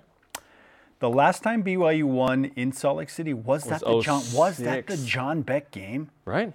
Oh, my goodness. So it's been a long time since it's been almost 20 years. In 18, Zach Wilson and the gang are up 20 at half, and unfortunately lose that lead. Yeah. So many close losses. That's a big game. Listen, Utah has a ton of respect. They won the Pac-12 the previous 2 years prior to last year. They play really well at home. They've always got great line play. Cam Rising is back. Oh, what if Cam Rising had played in 21? Well, you could have put him in the game. He is going to be the quarterback in theory. It's November 9th. Who knows? But, looking excited for that game. That's a tough game. If you win that one, that is a fantastic win. That would be BYU's best win of the season. Yeah. I don't see anywhere. Like, if they win that game, what other win is going to be better than that? Because Utah is expected to be ranked and competitive in the Big 12 right away. If you ask their fans, they're clearly the best team and will dominate out of the gate. It's not as easy as you think. Sorry. I know the Pac-12 got really good last year, and what happened to Utah? They had injuries at the quarterback position with Rising. Well, technically, he never got injured in season. He just didn't play. But when there are a bunch of good teams, and there weren't teams at the top of the Pac-12 level in the Big 12 last year. There was one in Texas. But it's going to be hard. Again, it's the land of 9-3, 8-4. So we'll see what happens, man. Yeah, I agree. Tough Utah is the toughest game. Yeah. Utah's a good team, and they play well at home. Maybe the question is, what's the second toughest game? I don't know. There are some sneaky games on there for sure. Yes. At SMU is tough. At UCF is tough. At SMU is sneakier than you think. This is a team that just won 11 games. I mean, they were amazing. last year. Texas humidity, Friday Night Lights in Dallas. Yep. Yeah, that's a sneaky game for sure. Okay, next question. Number 3 superlative here. What's the biggest trap game on BYU's 2024 schedule? Dude, it is Wyoming. Yes, it is Wyoming. It is. Because it's right before the Kansas State Big 12 opener. It's a G5 road game. You think that you should go in there and just win. Nope. This is the Super Bowl for the Cowboys there, man. The emotion, the tradition, the history, the location. It could be just crazy windy that day. Who knows? That is the biggest trap game. Oh, man. And this is probably more for BYU fans than it is for the BYU team. I believe that Kalani Sitake knows what Wyoming football is all about. He has great respect for the program. He's played there himself. Yes, he knows the deal. Yeah. This is, again, a warning, if you will, to BYU fans. Like, this is not going to be an easy game. If this is a 1-point BYU win, wouldn't shock me at all. If this is a 3-point BYU loss, wouldn't shock me at all. This can't be that picky for margin, right? Ask Texas Tech last year. Texas Tech had a good team, and they had their starting quarterback the entire game. Like, they were at full health. Yes. They had a big lead in that game late and lost it. Wyoming wins in overtime. It was a stunner. It's like, oh my gosh. That was kind of the moment we were like, whoa. Wyoming football might actually be a little bit back. Like, they're on the uptick. I know that Coach Bowles has retired, and so there's a changing of the guard there, which is tough for any team to overcome. But still, in Laramie, in September, like, Wyoming fans hate BYU. Like, the hatred they have for BYU is right there with Utah. Like, if you talk to, you experienced Laramie. I've been there twice, bro. You have done this. It is. We went over to the student section. You've done this. I was like, what are we doing over here? Yeah. Okay. What is the most winnable Big 12 game? It's the regular season finale. BYU hosting Houston on Senior Day. Cougardom. Yeah. To me, there's no way that BYU loses that game. Houston is a program that is in full rebuild mode. They fired Dana Holgerson. They have a new coach. Willie Fritz, right? And they're a warm weather school that's got to play in Provo on November 30th on BYU Senior Day. Let's use that against people. We're always the cold weather school in like golf and softball and baseball. Yeah, warm weather school Houston coming in November. I like this. That's an incredibly difficult road trip for a team like Houston to make to Provo. And the emotions will be palpable. Some direct flights, I don't know. It's going to be all right. Ask Oklahoma taking wagons? What's going on? How tough it is to play on Senior Day in Provo, right? When BYU was a 17-point underdog and Oklahoma was a 100-yard pick six away from losing that game. By the way, we found out that Oklahoma requested that game be super early for whatever reason, which is interesting. Interesting. I loved that it was early. That was great. I wouldn't mind if it was early against Houston. I don't think it's going to matter for the Cougars in red. No. I think they're walking into COO. They're walking into a big old L to close out the regular season. I like that. All right. Okay, mine is at Arizona State. Oh. Sun Devils stunk last year. They were terrible. 3-9, first-year head coach Kenny Dillingham, the OC from Oregon. They're figuring things out. Friendly travel and location for Cougar fans. A lot in the Valley of the Sun. Lots of Cougs going to show up there. You got Jacob Conover and Tate Romney on the team. So it's kind of fun there. Tyler Algier punch-out play. We can play that a million times in the pregame and the lead up to that. So Arizona State was not good last year. Perhaps they get better, but they ain't going to get 8-5 better. I think that is the most winnable Big 12 game. I know it's a road game. Sure. But it's not that big of a road game in terms of the travel and location and whatnot with the BYU fans and the flight. So I like at Arizona State. All right. Okay. I love that the BYU fan base will show up and show out for sure, especially if Arizona State's not great this year. Like, they will scoop up all of the tickets. Yes. They will scoop up all of the tickets. Yes. And that will feel like a pseudo-neutral site game. Absolutely. Just a ton of BYU fans. No. Listen, some of the best BYU fans in the country are in Arizona. Without question. Like, awesome. we should believe what's happened the last few times BYU's been in Arizona playing against Arizona. Yeah. We did a fan fest in Mesa in the middle of the summer, and there were thousands of people, and the generator that we were using to power our truck just quit like 3 times. They're like, oh, we're off the air now.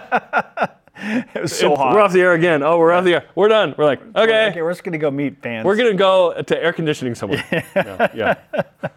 It's hot. Just got a text message from a viewer, a friend. It's like, Spencer, BYU's beaten Wyoming 9 times in a row. Really, bro? It's like, it's in Laramie. We're not saying they're losing. We're just saying it is. It's trappy. Be careful. Yeah. Be careful. It's a trap. Wyoming's playing better football. They're on their home field. It's the Super Bowl. Like, 9 straight wins for BYU, yes, but They care a lot.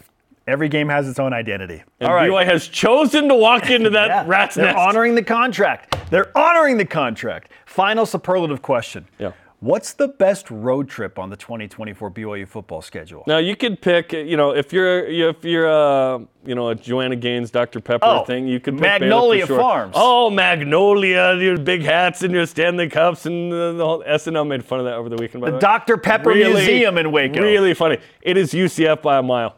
Orlando, Disney World, Universal Studios. Give me butterbeer. Give me the beach. Give me NASA. Give me the Knights of UCF. It's starting to turn cold in Utah. It's late October. And so I thought you were talking right now. It's like, no, dude, it was like 57 yesterday. It's going to be awesome. I don't know why I'm wearing this It'll today. be nice again today. Weirdly, like balmy weather in late January. It's going to go away quick. Okay.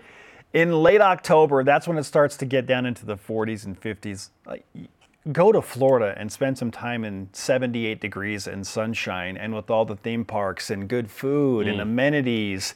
And frankly, the Bounce House is a fun place to watch a football game. You saw it was in rocking in 2014. 2014. Yeah. Jordan Leslie was still held. It was a terrible missed pass interference call in overtime. I'm still mad about that. That's one of the games that I will never get over. Like that one stung. Christian Stewart should have won that game and been credited as BYU's quarterback going on the road and winning a huge game against a ranked UCF. Luckily, Gosh! that was an easy game, though, emotionally, because Taysom gets hurt the previous Friday, and then you have to go short week on a Thursday to UCF. There were no issues with that, getting up for that or preparing. It was so hard, right? I know. It was so hard. Anyway. Fun place to watch a game. One day I'd love to see a game there. That sounds amazing. Yeah. The Bounce House. The Bounce House. Like, they bring it. Like, who doesn't like a Bounce House, they have the man? largest, daily student attendance 60K or something of any school in America. Arizona State has a huge student population. They don't get they're not known for that. Yeah. But UCF, they are. They're the largest daily enrollment. It's like 63,000 or something. It's just wild. So Double Brigham. They will have a lot of loud fans there. And UCF, let's not forget, they had the best record of any of the newcomers last year in the Big 12. Good for you. Yeah. Okay, they're a good team. Good for you. Our question of the day, aside from the rivalry game at Utah, which game are you circling second on BYU's football schedule in 2024? Benjamin D. Nelson answers on X. Kansas and Oklahoma State at home.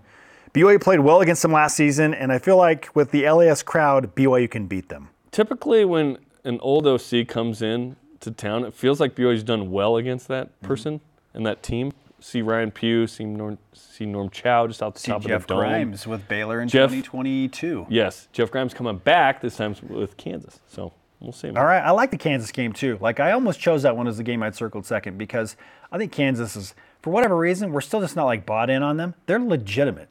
Oh no, they're quality. Yeah, Coach Leipold is really good. Yeah, I was shocked he didn't go elsewhere. He's building in Kansas. They will be a competitor for the Big 12 championship. Number 22 men's basketball plays at West Virginia Saturday. Pre-game coverage at 5 Eastern on BYU Radio. Former BYU lineman and a fantastic radio personality, BYU football radio analyst Hans Olsen joins us next to discuss his answers to our schedule superlative questions. Does he like the date of the BYU-Utah rivalry game? This is BYU-SN. This is the best of BYU Sports Nation on BYU Radio.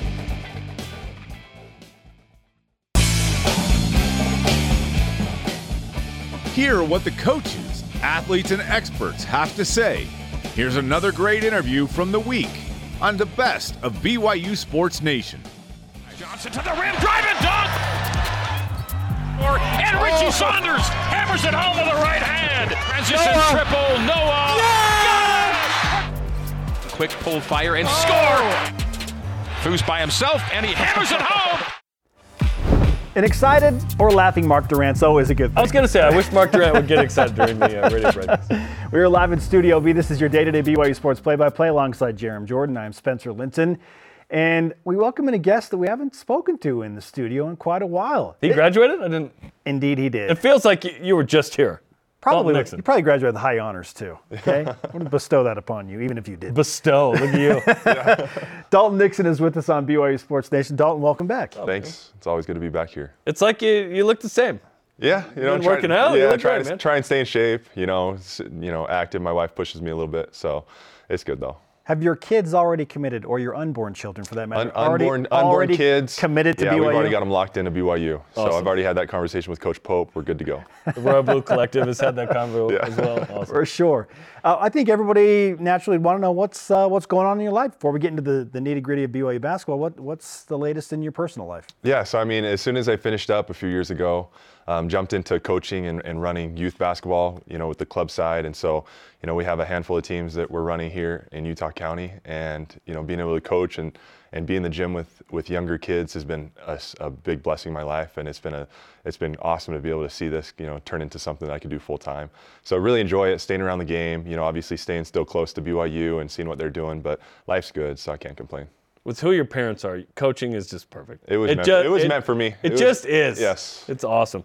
Okay, BYU's in the Big 12, man. This has been such a fun journey because BYU's competing well. They're playing big-time games. What's it been like to watch BYU enter this new era? First off, I'm really jealous. It's really cool to see them, do so well in the Big 12, to see the high expectations, to see all of the pieces come together. When we were in the WCC, losing games, it just felt like, it was the end of the world, right? That's how it felt. That's what the expectations were for the fans. If you lost to someone that wasn't called St. Mary's or Gonzaga, it was, doomsday. But I think where they're at right now is they've grown so much here in the Big 12, and they're just going to continue to get better and better, and they've proven that they can play with anyone. We've been talking about if through the first 7 games of Big 12 play, BYU is on schedule. And the schedule seemingly lightens up, and I say that so hesitantly, but it lightens up. You see some triple-digit net rankings. By the metrics finally in February, but they're 3 and 4. So are they on schedule? Are they ahead of schedule? Or do you think they're a little behind schedule with that losing mark in Big 12 play?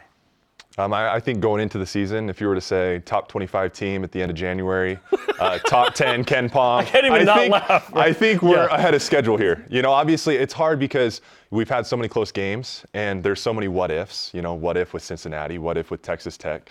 And you can't think of it that way because the Big 12 is an absolute gauntlet. And so I think we're ahead of schedule. I think we're in a great spot resume-wise for the tournament, which is obviously you want to continue to build that resume because that's the goal, is to make to the tournament, advance to the second weekend, and this is a team that I think Sure. can do Now, Jarom, maybe you agree with me. I don't know if we've had this conversation, but typically, let's have it now. Let's do it. Typically, just the way basketball is, and at BYU, there will be some wins on the schedule where you're like, didn't expect that, and then there will be a loss where we're like, oh man, I didn't expect that. To me, it's the Cincinnati loss. That was unexpected. And then the Iowa State win, and not only that, but how they did it. Yes, I agree with that because Iowa State is net 10 still. That's the best win of the season. What's the best one of the season to you, Don? I got to say, I think Iowa State, I think what's crazy is you watch these games and it's the way that they did it. It's the way they did it against Texas, the way they did it against Iowa State.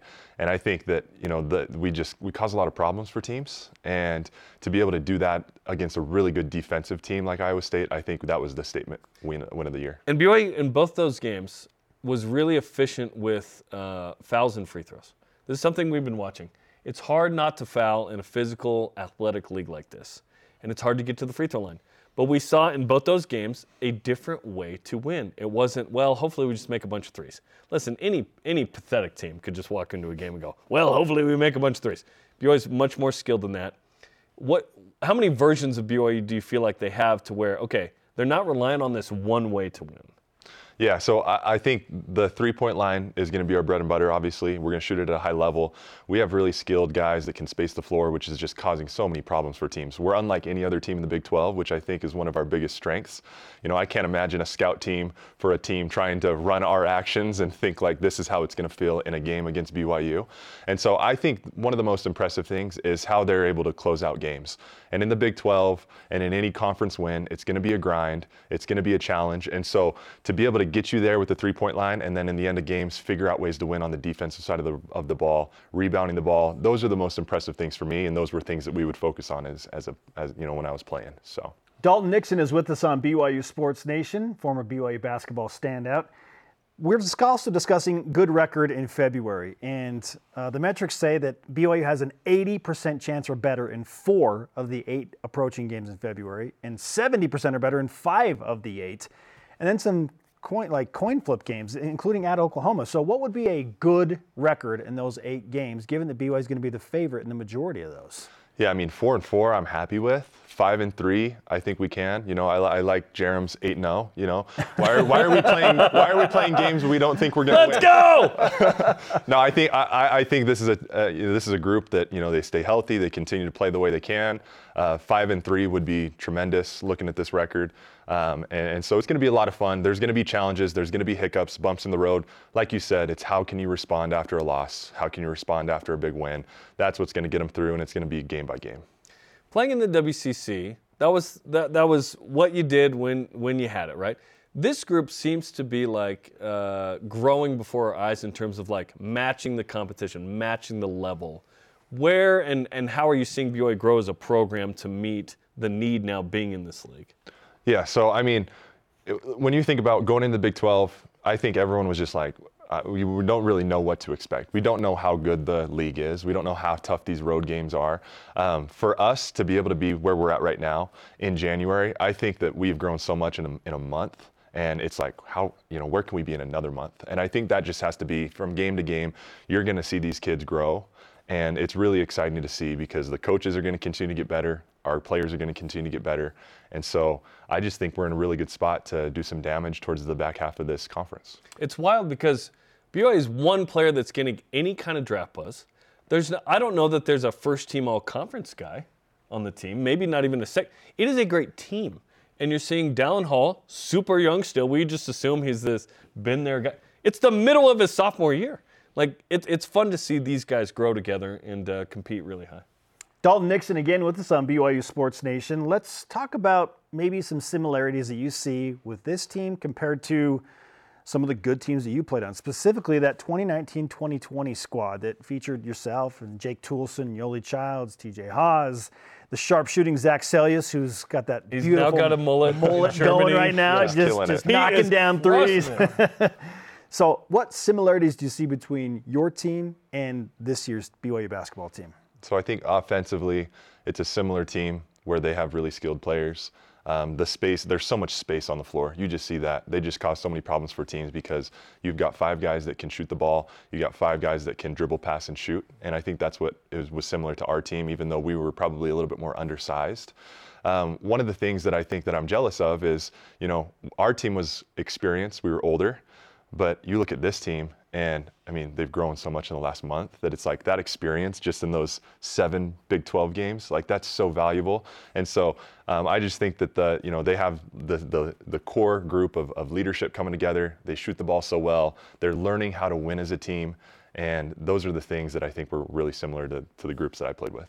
Feels like that group maybe had a few more kind of one-on-one guys. TJ and Jake specifically, that at the end of the shot clock could probably make a play. Right now, BYU is kind of doesn't have like that dude per se. Dawson Baker might have been that guy, but they've had to overcome some stuff. I do want to ask, is there a day that goes by that you don't think about what if with the COVID cancellation of March Madness?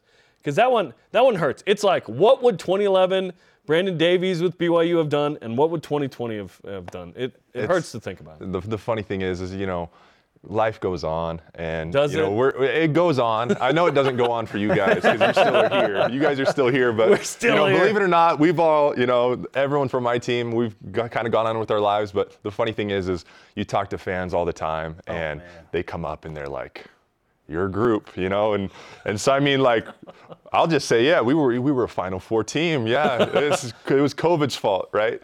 No, but I mean, that was a group that was really special. We've done a lot of cool things to be able to see that go into the tournament. But I mean, it is what it is, and now we have another great team to support here at BYU, and so now these guys are up next. I wanted a more bitter response there. I needed. It grinds my teeth. No, it just would have been. You guys playing like a top 10 team at the time. Yeah. Because the first 9, Yoli's out for the dumb paperwork stuff. You're playing so hot. You beat Gonzaga. We've forgotten about the St. Mary's game right after. Whatever. Flush it out. You go to the NCAA tournament, and the nation's top 3-point shooting team could have gone to that second weekend for the 3rd time ever. But we haven't thought about it. Yeah, we haven't. I haven't done it. Again, I've moved on. I've totally moved on. Totally got other jobs. Yeah, totally over it. After BYU. Oh, wait. that level of depression has been rarely touched when it comes to BYU sports in my life, for sure. A little sensitive. Okay. Little tender. We'll finish with this. If you had to pick a player on this year's roster that you think is the Dalton Nixon of BYU basketball. Who is it on this year's squad? This is an easy pick for me. Richie Saunders, he's been one of my favorite players all year. I just love the edge that he plays with. I love the energy that he brings. That was me and Zach Sellius coming off the bench, just doing anything that you can to help your team win. So Richie's my guy. And coming off the Richie Saunders flu game where he just knocks down his first three after not practicing for 3 days. Amazing. He's been so good. He's been amazing. Dalton, it's great to have you back in Studio Thanks B, for coming in, man. Yeah, thank you. It's good to see you. Glad things are going well. Come hang out again, okay? Let's do it. Let's do it again. Let's talk more basketball. Okay, check out BYU Basketball with Mark Pope. Trey Stewart's the guest. Coming up tonight, 8:30 Eastern on the BYU TV app. I'm in the film room with Noah Waterman.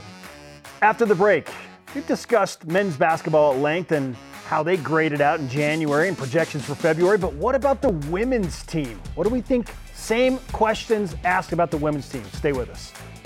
We'll be right back with more of the best of BYU Sports Nation. The best of BYU Sports Nation collects our favorite conversations and brings them to you every Saturday.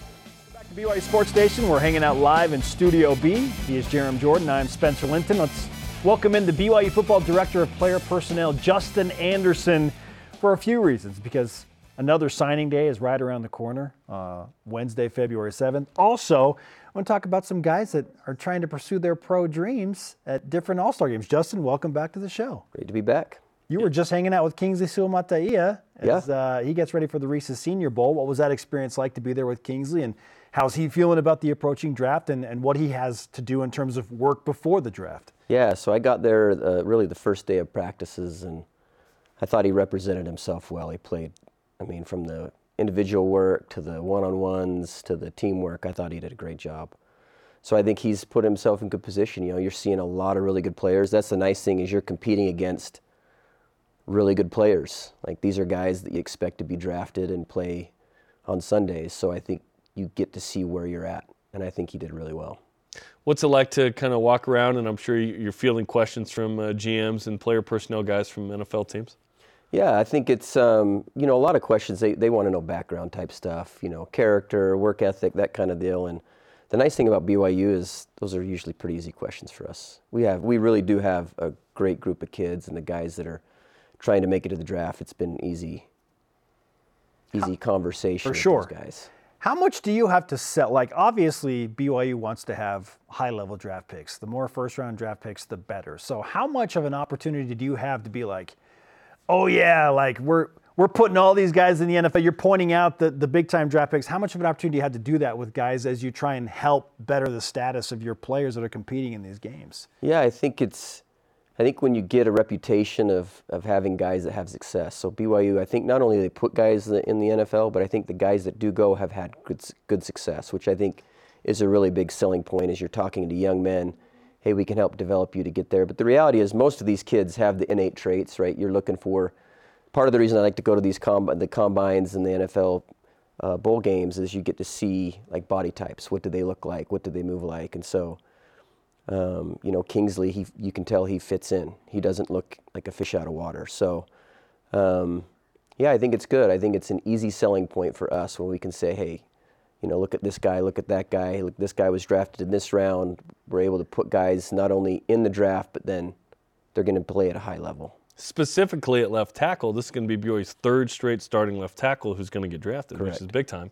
And so what does that mean to the program? Obviously, quarterback's the most high-profile position, but left tackle might be the second best position to be putting in the league. I think it's obviously a very important position. Guys are drafted at a high level, and that's a very valuable position in the NFL. I think that's one of those positions nowadays that you could see 4 or 5 tackles get drafted in the first round, sometimes more, because people are looking for guys that can play that edge to protect against these defensive ends. Man, when you're at these bowl games, you see some of these defensive ends. They are twitchy. Justin Anderson is with us on BYU Sports Nation. All right, let's talk about the Shrine Bowl, because Isaac Rex, Keaton Slovis, Ryan Rico, all there competing, doing their thing, trying to increase and improve their own draft profiles. So let's just start with Isaac. Like, where is Isaac when it comes to an NFL potential, and how have you seen him develop from the season end to where he is now? Yeah, I think being healthy for him has been key. I think he had a whole healthy off season from the ankle surgery. I think he had a great season. The great thing about Isaac's, he's been productive. So you say all you want, he's productive. And I think that matters in the NFL. Production matters. And he does have the measurables. So I think he's done a good job of putting himself in a good position to have an opportunity to play the next Hey, a one. one-handed catch for a touchdown doesn't hurt either. Yeah, and then in the beautiful. games, he's playing well. And then he made it to the BYU UCF basketball game right after that, which was also fun. Like they were playing on campus, he made it to the game, which was super cool. And he's been in multiple games, which is good. Good exposure. Yes. Talk to me about Keaton Slovis, because obviously the numbers weren't what he wanted at Pitt and then at BYU, yet he's got some of the goods that NFL general managers want and whatnot. Hopefully he can get an undrafted free agent opportunity. What's the conversation around him right now? Yeah, I think, the nice thing about Keaton is he's played in different systems, so he can learn a system really quickly, which in the NFL is a big deal. And he has a really good arm. And in the NFL, those things matter a lot more than people, I think, realize, is this ability to throw the ball at a high level and arm strength, and he has those tools. So I think he's done a good job, and he's a really good kid. He's got good character. He showed some leadership for us, and those things at that position are really important, to be able to show leadership. Now that we're done with the season, we're looking back on Keaton Slovis's BYU days. How much light can you shed on just what he was dealing with injury-wise and other challenges-wise while he was at BYU for this 1 year? Yeah, and the thing about Keaton is I thought he handled everything like such a pro. And I think that says a lot about his character and why he was voted a captain by the team. Is it's frustrating to be injured, but his desire to kind of be back and help the team, that never lacked. It was never like, I'm done. It was like, what can I do to get back? And so he worked to get back the best that he could, and it just unfortunately didn't work out to where he was. But he's healthy now, and he's throwing. He's in these, the bowl game and having a chance to show himself. And then we'll have the pro day coming up, the Big 12 pro day, where these guys are going to have a chance to do that again. So every little opportunity to present yourself to these guys is important. And I think our guys are doing a great job. The ones that have had a chance so far are representing themselves very well. It's hard to make it as a specialist, but Ryan Rico's got a real shot here. Yeah, he really does. I mean, he's got a big leg. He's a big kid. And, that punter and kicker is always hard because those guys last forever in the league. So some of it is timing. Are you coming out at the right time? And I feel like if there's a team that needs a punter, if they take him, they won't regret it because he has an NFL leg. We need a BYU guy in the league, specifically at punter, just so Pat McAfee has like a direct source to not only BYU, but like a punter from BYU. Yes. Right? That's right. He needs more BYU content, if you know what I mean. He needs different content. Yes, he does. Our friend Ryan Smith said as much. Yeah. It's time for new content. Maybe that's Ryan Rico as a punter with BYU. Signing days next Wednesday, and we see the writing on the wall. December is the big day now. Yeah. That's become the real signing day. But technically, the first Wednesday in February is also signing day. Yeah. So, what can you tell us about what to expect a week from now? Will there be any surprises or some things that are off the radar that we'll find out next Wednesday? I think we'll sign a few more guys likely. It won't be very big, but I think they're really key pieces and very good players. So I think it'll be exciting to add to our group because I feel like our coaches did a really good job of targeting the right guys that we're looking for to build the roster. And I'm excited about the group of guys that have signed and the few guys that will sign now. And you'll always be, because of the changing world, if guys leave, you got to be looking for transfer portal positions. So we'll always be kind of watching that to see what pops up. If there's a guy that can really help your team, then you always go that. But this year we did not get into that quite as much. We didn't need to. Yeah, and you're saying perhaps post-spring if a need arises? Yeah. Gotcha. You feel better about the BYU's relationship with the transfer portal this year overall? Yeah, I think, it's such a changing dynamic because you got to fill needs, and sometimes if you really need a guy to step in and play right away, it's tough sometimes to go to that high school route, and that's where the transfer portal kind of is needed. And last year we lost a lot of guys, so we kind of needed to jump into that. The nice thing is we got some guys with multiple years that were in the portal. Mm-hmm. Which ideally I think you want to do because then you can kind of build some continuity and stuff like that. So I think we've done that, and I feel really good about the roster we've got coming back. All right. I have to ask this. It's totally unrelated to anything we've been talking about, but you're a speedster. You still work out a ton. Okay, how many guys have you lined up and raced on the 120 guys of the 120 guys that are BYU football players right now? I could beat a few of them. How many linemen could you beat, Justin? If I can't beat our linemen, I'm in trouble. I know I can beat our linemen. That's for sure. You're still sub 540. Let's go. Yeah, I can get below 5 seconds for sure. Let's go. Yeah. I knew a guy one time that claimed he could. Claimed he could, but he did not. I've seen that clip before. Yeah. You need to give me the speed training, okay? I need you to help me. Dr. Main's got you. Best mustache in the game. Let's go. Thanks, Justin. Great to talk to you. Justin. Good to see you, man. Okay, gymnastics taking on West Virginia. First home Big 12 meet in the history of Cougar gymnastics. Coming up tomorrow night, 9 Eastern on Big 12 Now on ESPN+. Love it, at the Marriott Center. Up next, we'll wrap up today's show with the top 5 wins over Texas all time at BYU on the heels of another big win against the Longhorns. Did Saturday's win make the cut? This is BYU Sports Nation. Join the conversation 24/7 on Twitter, Instagram, and Facebook using the hashtag BYUSN. The best of BYU Sports Nation rolls on after this.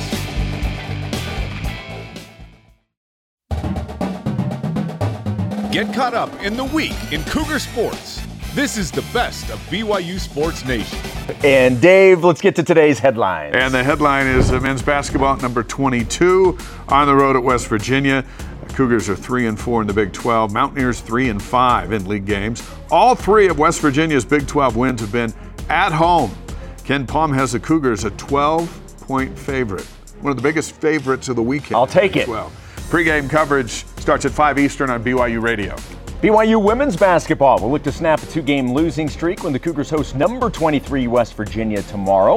BYU 2-7 in the Big 12 this year, while the Mountaineers are 7-2. The great Jimmer Fredette will join the great Dave McCann and the great Kristen Kozlowski. It's a lot of great. It's a lot of great that will be on ESPN Plus. On the TV call, I will have the radio call at 6 Eastern. I'm just going to try to be good. Those guys are great. BYU quarterback Keaton Slovis helped lead the West to a 26-11 victory last night in the East-West Shrine game. Slovis started and directed the West to 10 points while he was out on the field. Texted back and forth after the game. He was happy to be out there, his shoulders healthy, smiling, and good for him. Also, Isaac Rex and Ryan Rico representing BYU back at the East-West Shrine Week. Rex named to the All-West practice squad. I think that's good. Yeah. Seems like that would be good. Absolutely. Kingsley Suamataia is going to play in the Senior Bowl in Mobile, Alabama. That's tomorrow, 1 o'clock Eastern time on the NFL Network. Saw some practice footage of him yesterday throwing a guy to the ground. It's like, whoa. It's always fun to watch these guys. Now that the season's over and they're preparing for that next stage in life in the NFL, it's fun to see them going against the best of the best in some of these. And look, a guy like Keaton Slovis, I know last year was not the year that he had hoped he was going to have, and injuries played a role in that, but I never thought that this was going to hurt his NFL potential because he still has every measurable that is important in the NFL. He's still one of those guys that I think NFL teams salivate over the potential of what he can do. I love that he's a great teammate and a good guy, and you just cheer for those guys. Maybe a little bit more than the bad guys. You hope everyone does. Sure, but you cheer for the good guys. All right, Puka Nacua, speaking of the good guys, will compete in the Pro Bowl flag football game on Sunday. Puka participated in the best catch game in the skills showdown last night. More on that coming up in a moment. I didn't see that, so I'm looking forward to seeing it. BYU Gymnastics hosts West Virginia tonight in the Cougars 2024 home opener at the Marriott Center. You can watch it at 9 Eastern on Big 12 Now on ESPN+. Former BYU runners Connor Mance, Clayton Young, Nico Montanez, Jacob Heslington, and Connor Weaver will all be running in the Olympic Marathon Trials in Orlando tomorrow. The top 2 finishers will qualify for the Paris Olympics. Good luck to all of them, and what an opportunity. A couple of those guys ran really well in Chicago. Yep. I mean, they got a legitimate shot, and I know you just missed out on the time. There's always just barely. There's always 4 years from now. Both the BYU men's and women's tennis teams in action this weekend. The men host Montana State tomorrow. The women play later today at Utah State. All right, those are today's headlines. Now, let's whip it. Cougar Whip Around, presented by Maersk, your e-commerce logistics shipping partner. Dave? So let's bring our trending topic over to the women's side. We opened the show talking about the men. The BYU women beat number 23 West Virginia at home tomorrow if It all boils down to turnovers with BYU women's basketball. They have really struggled this season turning the basketball over. And I was talking about with the men that if you turn the ball over, you can't let it lead to points. For on the women's side, more times than not, those turnovers have come back to really haunt the Cougars because the opposition has scored off of those. So if BYU can limit the turnovers, and I mean 12 or less, which is very possible because in all the games where they've had close to 20, they've also had several where it was under 10 or 11 or 12. They can do this, but against a team like West Virginia that is very active defensively, can force a lot of steals, turnovers to me will be the key. Yeah, I'm really interested to see how BYU's 2 young freshman guards handle the #1 defense in the country when it comes to steals, the full court press. Yeah. The young guards are not an issue for West Virginia. 4 starters back from last year's tournament team. Huge challenge for BYU's young guns. I'm curious to see how they do. Should be a fun one tomorrow. All right, since 2002, every national champion has finished the season ranked top 40 in KenPom's adjusted offense and top 25 in the KenPom adjusted defense. There are 13 teams that fit these qualifications. BYU is one of them. So, Dave, does this mean BYU is a national championship contender? This is not a blue goggle thing. Our people didn't put that together, right? This is KenPom. KenPom, yes. This is what has determined. Neutral guy. Yes. I see that, and I see BYU as a contender to make the NCAA tournament. He's got them as potentially contending for the national title. You got to get there first. Contending contenders? So contending contenders as opposed to pretenders. And that's why tomorrow's game's so big. Tomorrow's game is very important for BYU's quest to the big dance. And of course, also to the national championship, according to Ken. Look, I'm going to go full coach speak. We're on to West Virginia. That's all I'm worrying about right now. I'm not going to worry about all this other big picture. It's all about the Mountaineers tomorrow. Thank you, Bill. Yes. Appreciate that. Puka Nacua competed in the Pro Bowl Skills Showdown yesterday in the best catch game. Now, Puka, watch this. He catches a pass while wakeboarding. That's so insane. That's what Puka does. Is this catch better than his catch to beat Boise State? Look, because I was more emotionally involved in the catch that beat Boise State, you're not going to get me to say it's not that one, but that's pretty impressive. So here's the Boise State one. Yeah, this one saved the season. That won the game. That one made my weekend. Might have got him the job with the Rams. Yeah, so there's not a chance in the world I'm going to say that the wakeboard catch is better than that one. But were any of us surprised to see Puka catching a ball on a wakeboard? No.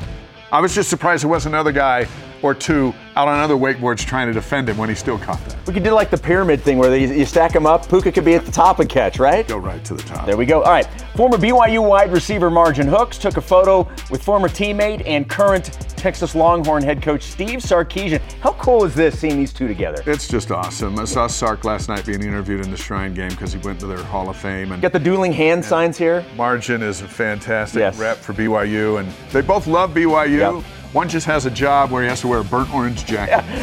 Join the conversation 24/7 on Twitter, Instagram, and Facebook using the hashtag BYUSN. The best of BYU Sports Nation rolls on after this.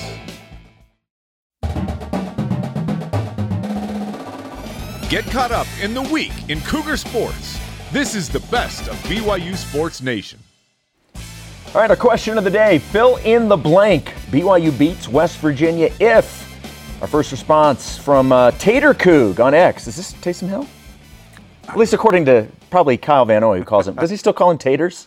I think he calls them whatever he wants. Yeah, he says, Tater Coog on X says they out-rebound them and have less than 12 turnovers. I ran into Van Noy at lunch the other day. The guy's huge, but he's back in town. It didn't take time. It's NFL season's over. Always good to see KV in. Nathan Chantry on Instagram, we start hot and get their fans out of it early. Let's not have a crazy fan shoot a musket behind our bench in the second half. Yeah. Well said, Nathan. Safety first. Yeah, we need a musket-free game coming up on Saturday. Is that what they do in there in the arena? I guess. Yeah, apparently. Fascinating. All right. In response to our elite voice of the day, it's presented by PAX Healthcare Elevated. We go to Facebook. Dallin Ritchie says they score off open shots in the paint and free throws first and then get confidence off of open threes and don't turn the ball over. So start in and work your way out. As opposed to out, yes, working your way in. And then obviously don't turn the ball over. Interesting, when Foose is in there, they're in, working their way out. When Khalifa's in there, he's out and they're working in. Here's what I like, though, and I said this earlier. I like the fact, though, that they can mix it up a little bit. You can start out going one way, and if it's not working, boom, you can go to the other. Yeah. All right, today's Rise and Shout presented by Mountain America, the official credit union of BYU Athletics. Good luck to Connor Mance, Clayton Young, Nico Montanez, Jacob Heslington, and Connor Weaver. They are running in the Olympic Marathon Trials in Orlando tomorrow. Good luck to all of them. I'm more of a sugar-coated breakfast cereal guy, but tomorrow they should all eat their Wheaties. Amen to that. And run crazy. All right, our thanks to today's guest, Ben Bywater. Conversation continues 24/7 on X, Instagram, Facebook. All of our shows are on demand on BYUSN.com. For Dave, I'm Jason. Shout out to Vuk Ivanovic. See you tonight for gymnastics home opener at 9 Eastern. Go Cougs. That wraps up the best of BYU Sports Nation this week. Tune in next Saturday for the Cougar news you need to hear. And catch the BYU Sports Nation simulcast every day at noon Eastern, 9 Pacific on BYU TV and BYU Radio.